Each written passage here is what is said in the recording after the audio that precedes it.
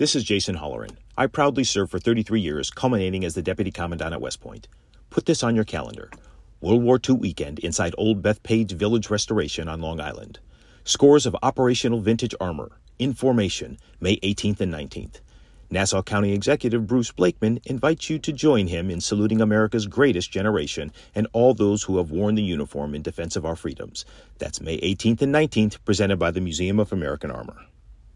This is The Other Side of Midnight. I'll tell you, as long as I've been old enough to understand what television news is, I have looked up to and admired Marvin Scott. Marvin Scott has more titles than we can list in the course of a 4-hour program. These days, he's the senior correspondent for PIX11 here in New York.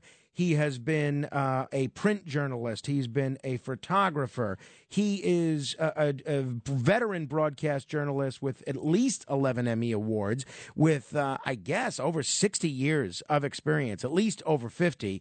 Also the author of the book, As I Saw It. Very, very pleased to welcome senior correspondent for PIX11, Marvin Scott. Marvin, thanks so much for joining me. Well, Frank, thank you. It's so good to be with you, and thank you for that wonderful introduction. I said, did I do all that? Wow. That was well, great. all that and a lot more. It was great hearing Andrew just before that, because I remember very well the day he was born, because I was working with his mother, Donna Hanover, at WPIX. We were co-anchoring the Midday Edition program. So it was very interesting hearing him and hearing his political aspirations. That's funny. If he gets elected governor, I'm guessing he's the first governor you would have known since birth. You could say that, yeah. Now, you have covered, Marvin, over the years, a lot of very tough events. You know, assassinations of presidents, race riots, space shuttles blowing up, all sorts of crime, more crime than I can even list, thousands of different crimes. My question really, though, is when it comes to an event like we saw in Texas, and people are relying on folks like you to get the facts out, how do you maintain your composure? I mean, there's one event in particular back in 1984, a McDonald's massacre, which is eerily similar to what's happened in Texas. And I know you had just finished covering the Democratic National Convention in San Francisco. That's the convention where Mario Cuomo made his famous speech. And then you got word that you had to go to this, to San Diego to cover this horrible story. What happened in that particular story back in 1984? And in general, how does one maintain your composure as a journalist when you're still human and you can't help but being moved by what you're seeing? All of the above, Frank, all of the above. The shooting, which I titled in my book, He Went to Shoot Humans. It was the deadliest mass shooting in U.S. history at that time, back in 1984. I was covering the Democratic Convention in San Francisco. Governor Mario Cuomo was the keynote speaker.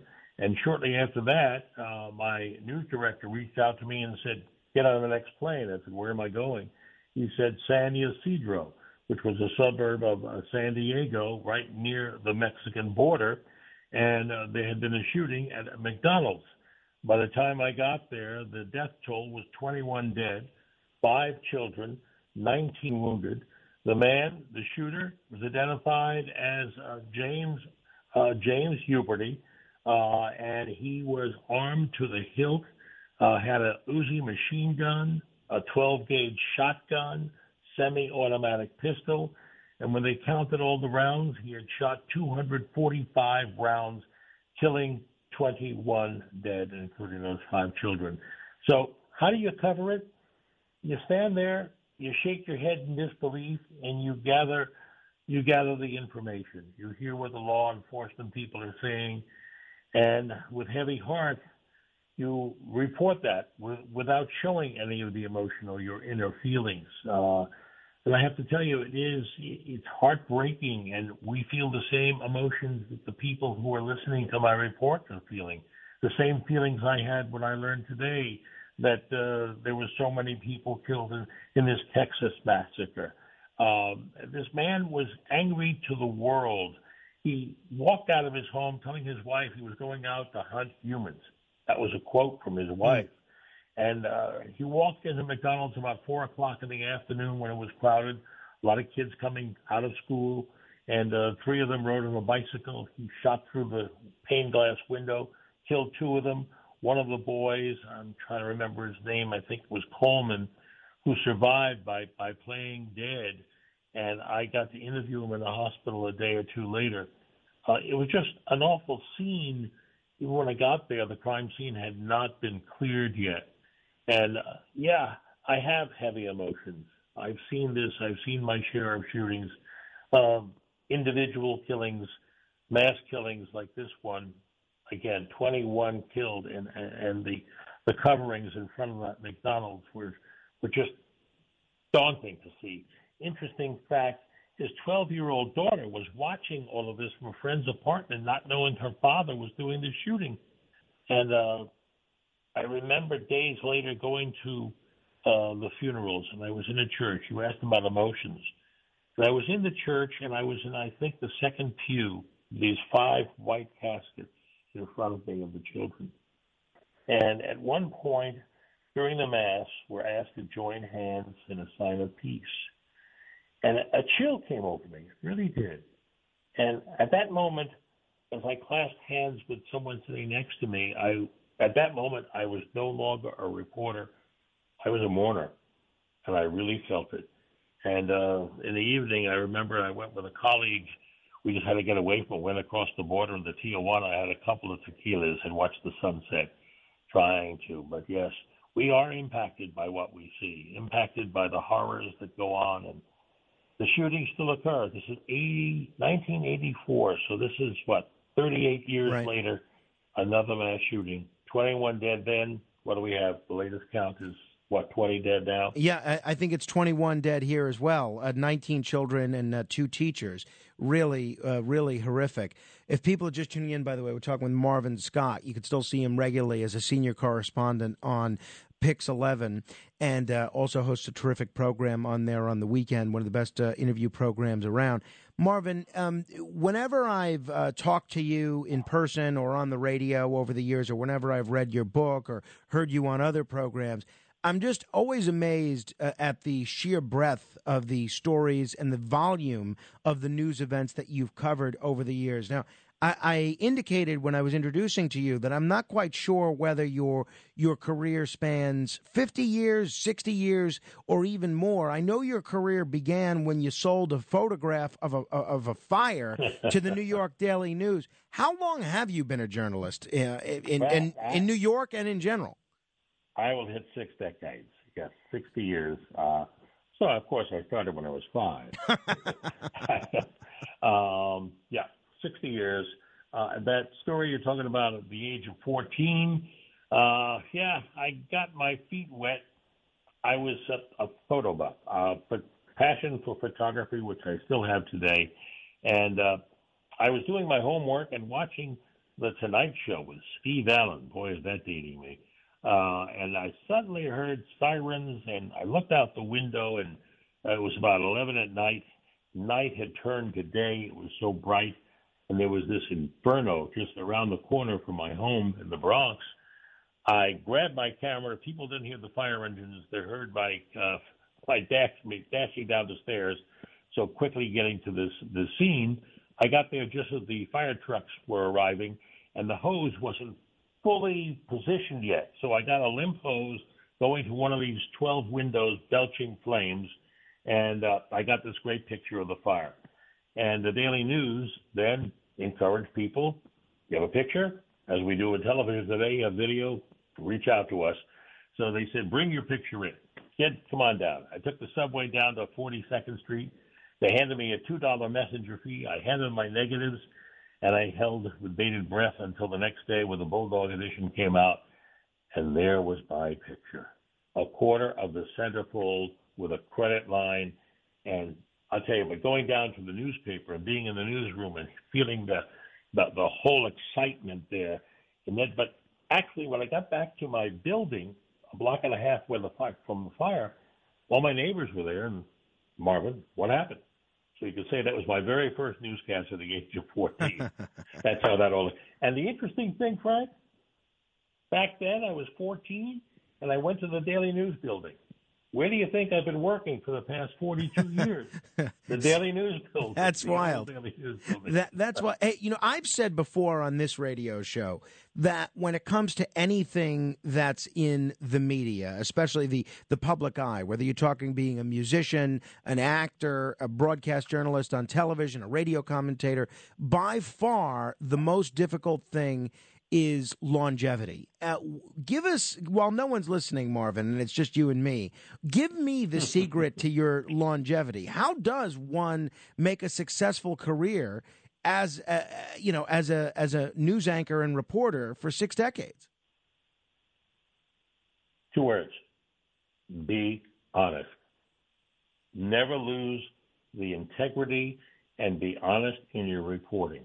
I still stick to I think it was Rudyard Kipling who said, they taught me this in journalism school, I have, 5 faithful serving men, and the maxim is who, what, when, where, missing one. Who, what, where, when, and why. Stick to that. Tell the story. Don't embellish it. Don't have opinions about it. And that is what kept me going for 60 years in the news business. I will not deviate from it. I will not talk about political opinions. People will never know and have never known whether I'm right, left, or center. As I said to Larry King when he was promoting my book, he asked me about a political question, and I said, Larry, I have survived in this business for all these years because I've never said publicly where I stand politically. Want to have a couple of beers down the block? And he laughed. So that's so interesting, Marvin, because you turn on especially cable news these days, but increasingly even on broadcast network news as well, and you see all sorts of people giving their opinion on every aspect of politics, whereas your style 30, 40, 50 years ago was the norm. You'd go to any news broadcast on radio or television, and you wouldn't hear any of these anchors injecting their own political opinion. Do you think it was better back then when folks didn't inject opinion into delivering news broadcasts? Yes and no. Let me explain that. I think there is too much opinion news today. And I think that is what you have in Fox, and that's what you have in MSNBC. They are commentary stations. People do voice their opinions. You're on the right or the left. I tell people, you want to get an honest feeling? Listen to a half hour of Fox and a half hour of MSNBC. I'll tell you, the best place to get objective news is local news. We tell you the who, what, when, where, why. We give you the facts and we don't embellish it. That is something that we really abide by at PIX11 News. We give you the facts. We will not go and we will, for example, if there's information that comes out about a crime or something and there's information filtering, we will not go with that story until we have official confirmation from a police source or an election. We will not go with any information until it comes from the Associated Press. And we stick to that. And we also have a network at Nexstar, which is the owner of PIX11 News. They have News Nation, where you get the news straight and forward. And that is the way it is today. I think a lot of it, too, is coming through. What has changed has been social media. I saw a survey that had been taken a number of years ago, and it said that 66% or 62% of the people who were polled said they got their news from social media. 44% claimed they got it from Facebook alone. So that's what changed everything. There is too much opinionated news, but if you want that, there's a place to go for it. You want straightforward news? Go to local news. I'm so glad you mentioned the importance of local journalism. One of the things that's been very frustrating to me, quite frankly, until John Catsimatidis bought this radio station, is New York, one of the most interesting cities in the world, if not the most interesting, used to have very robust local radio programming. both talk programming and news programming, even local entertainment programming. And really, until John changed the whole format of this station, that was totally lacking, almost totally lacking in New York. You alluded to the Daily News earlier. I pick up the Daily News on a Sunday now. It takes me all of 8 minutes to read all of the original reporting because there's so few articles. I call that paper the incredible shrinking newspaper. My hometown paper, the Staten Island Advance, the same thing. You, I think, made the point about why local journalism is so important. Do you see in this era of social media and different ways that people are accumulating news and distributing the news, do you see any hope for local journalism in the future? I think that is the future. You want the news? You want to get it straight? Go to local news. Here we have in New York, we have 5, 6 channels. Channel 11, I'm very proud to be a part of that team. This is my 42nd year at Channel 11, and I've been there since 1980. I started, and I've watched us grow as a team, and I look at the competition too. You know, you got 2, 4, 5, 7, and 9, and the news is presented straight, factually, as factual as you can get it, and not embellished with opinions. You got your opinion at the other stations, and you get your facts at the local stations. That's my feeling, and I tell you, I put together. I have a note in front of me. The 5 commandments for good journalism. Want to hear them? Yes. Okay. Thou shalt be honest and objective. Thou shalt be skeptical and prepared to challenge. Thou shalt check the facts and verify with sources.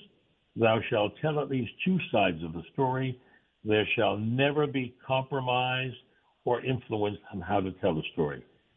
And I've abided by that all those years. Wow. Are those commandments that you've written or acquired from Mount Olympus or something? No, no, I haven't come down with the tablets. I wrote an article on journalism several years ago, and that's what I came up with. And that's basically, I think that is the policy I adhere to, and that's the way I tell my stories. Just get it straight, Marvin, get it straight. And on the story, I characterize myself as a storyteller. And over the years, I have calculated that I've told in excess of 15,000 stories. Wow. Maybe in the course of that time, 30,000 interviews, those in studio and outside the daily coverage of news events. No, it's really incredible. If people are just tuning in, we're talking with Marvin Scott. He's a senior correspondent with PIX11. You can also see him on the weekend on Channel 11 as the host of PIX11 News Close Up. You know, you mentioned covering 15,000 stories, probably far more, doing at least 30,000 interviews. About 5 years ago, you chose 57 or 58 of these stories your most memorable moments in journalism to chronicle in a terrific book, which I read at the time, As I Saw It, A Reporter's Intrepid Journey. I'm sure the idea of writing a book had crossed your mind at various times in your career as a journalist. What made you 5 years ago decide now's the time to sit down and memorialize these 60 or so stories that are particularly noteworthy for you? Well, I have to tell you, I have to say one of your colleagues encouraged me repeatedly. Rita Cosby, who's a dear friend, she encouraged, said, Marvin, you got to write that book. You got to write that book. She kept after me. I knew I wanted to do this. It had been on my list for many, many years, a desire to write a book. And I put together a compilation of stories. The more unique ones, I think I put in there about 25 of the more unique stories, from playing Cupid to the craziest love story, to the night I spent in the house in Amityville, to the bravest person I ever met, who was a 12-year-old girl and needed a heart and touched mine. Or the story about the ransom, where the FBI got the ransom before me in a kidnapping case where the kidnappers were arrested, but they never had the ransom, which was picked up by 2 railroad workers after it was dumped from a trestle in New Jersey. And they suddenly got caught up in this crime, and the U.S. attorney in New Jersey said whoever got that ransom was going to be as culpable as the actual kidnappers. They panicked. They didn't know what to do with it. They wanted to give the money back. I got a call from a lawyer one day. He said, Marvin, I'm representing these two guys who got the money. They want to get out of it. If we dropped it somewhere, would you pick it up and give it to the FBI? True story. I said, absolutely. What a great story to tell, right? So the FBI got the money, got the ransom before me. I got a call a couple of days later after they caught up with these guys, and J. Wale LaPrade, who was the agent in charge in New Jersey at the time, I knew him, called me and said, Marvin, why did I find your business card on one of these guys? I told him the story. Somebody said, you got the ransom before me, and I explained the story. That was interesting. Anyway, absolutely.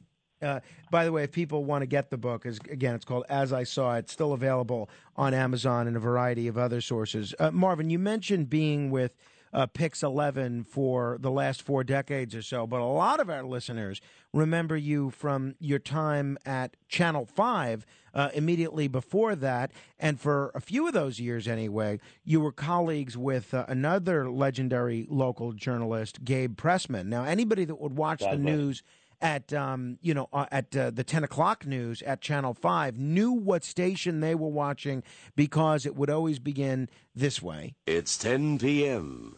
Do you know where your children are? Marvin, do you have any idea what the idea was behind doing that at 10 p.m. every day? I mean, did the local station manager think that if parents were all of a sudden reminded to look for their children, that there'd be fewer vagrant children on the street? As somebody that heard that probably 4,000 times in your career, what was the impetus for the beginning of It's 10 p.m. Do you know where your children are?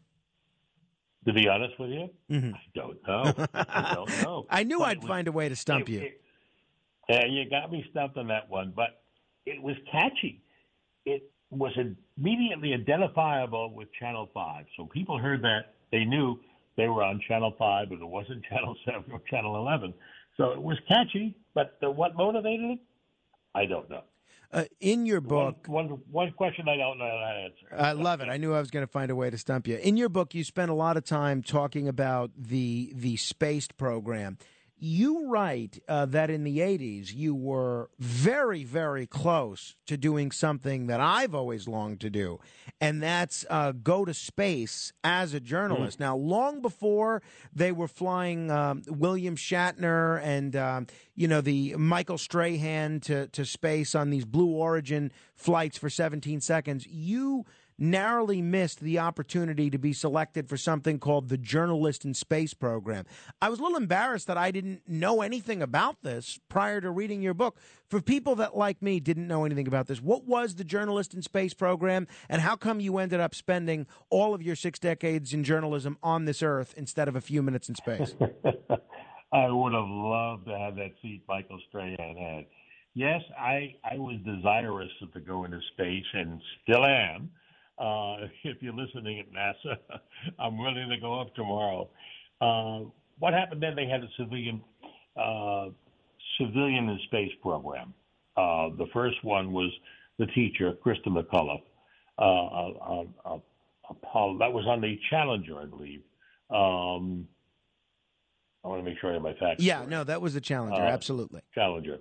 Yes, I know Challenger and Columbia had those fatal disasters. So they had the civilian space program, and I believe an attorney was earmarked to go up after the teacher, and then a journalist, and they put out the call for journalists interested in applying for it. I applied, and I made the first cut. When you use the word narrow, I don't know how narrow it was. I think Walter Cronkite was ahead of me, and Bergen from the ABC News. But I have the certificate. They said I made the first cut of the civilian in space program as the journalist who would go in space. I had to write an essay. I believe Congressman Mario Biaggi then wrote a recommendation for me. I had the editor of Parade magazine wrote a letter for me. I had all the right stuff in there, plus my essay of what I would do in space and how I would describe what I saw and how I felt at that moment. I think it would have been an absolutely, well, forget the pun, out of this world experience. And I enjoy describing things. When I do things for print, I like being descriptive, and I try to be descriptive too when I'm describing things in my television reports. So that would have given me an opportunity to really describe what it was like and how it felt. And so sadly, they eliminated the civilian space program after that Challenger disaster, which I covered extensively down at the Space Center. And it was an awful time. I spent a lot of time covering the space program, going back to the early days after Mercury. And I was with the Mutual Radio Network at that time. And I watched the rollout of the Saturn rockets, and I witnessed about probably 8 or 9 launches. I was there for the Apollo 11 that went to the moon. I was there for the first launch of the space shuttle, Columbia, and it was just an awesome experience. Everything, when I say in my book, the title Intrepid Journey, it certainly has been an intrepid journey, and it's been an education as well as everything else, and just such wonderment to be able to meet the people and go to places where I've been, some wonderful, some hazardous, but hey, it's all part of being a journalist, and I've been fortunate. Well, that's great. Marvin, there's a ton of stories I want to ask you about, but unfortunately we're just about out of time. But before I let you go, you are the grand poobah over at the Friars Club. I'm not sure if your current title is Prior or Abbot or Grand High Exalted Leader, but Thursday night, the Friars Club is doing their first testimonial dinner in a while at the Ziegfeld honoring Tracy Morgan. That's got to be pretty exciting. It is. I am the what they call the prior vice president. Arthur Idella, Attorney Arthur Idella, is our dean. Not familiar with him. And so, yes, we are having, after our 2-year hiatus, thanks to the pandemic, we are holding our first big event, our testimonial dinner for Tracy Morgan. And we have about 500 people who will be coming to the Ziegfeld Ballroom. And this is not a roast. We do plenty of those, but this is a tribute to a man who is an extraordinary comedian, a man who has survived such a horrific auto accident a couple of years ago, and we're very pleased to be doing that. Well, so that's great. Back. The Friars Club is up and running, and regardless of what any of the naysayers might be saying, we're there, and it is the best entertainment, the premium entertainment club in the world, and we've been around for over 110 years. Marvin, I'll look forward to seeing you there. I like that the event is early enough that the two of us can share a martini and I can have a few hours to sober up to be on the radio at 1. Thanks so much for joining me. I know it's a late night, and I hope we'll do this again soon. Okay, Frank. Thank you very much. Thank you. Appreciate it. Have a good rest of the morning. I appreciate it very much. Thank you. Marvin Scott, the great Marvin Scott. See him every weekend on Channel 11. You can also check out his book, As I Saw It. This is Greg Kelly for Priority Gold. What does it mean to be America's precious metals dealer? It means that you're in touch with the hearts and minds of those who love this country, value our freedom, and want to protect the future. Priority Gold is that precious metals dealer. They've helped thousands of Americans back their retirement with solid gold and silver. Call Priority Gold at 888-506-6439. Receive free shipping, free storage, a free investment guide, and one of the best purchase experiences in the industry. Call now or go to PriorityGold.com. Ohio, ready for some quick mental health facts? Let's go. Nearly 2 million Ohioans live with a mental health condition. In the U.S., more than 50% of people will be diagnosed with a mental illness in their lifetime. Depression is a leading cause of disability worldwide. So why are some of us still stigmatizing people living with a mental health condition when we know all of this? Let's listen to the facts and beat the stigma. Ohio, challenge what you know about mental health at beatthestigma.org.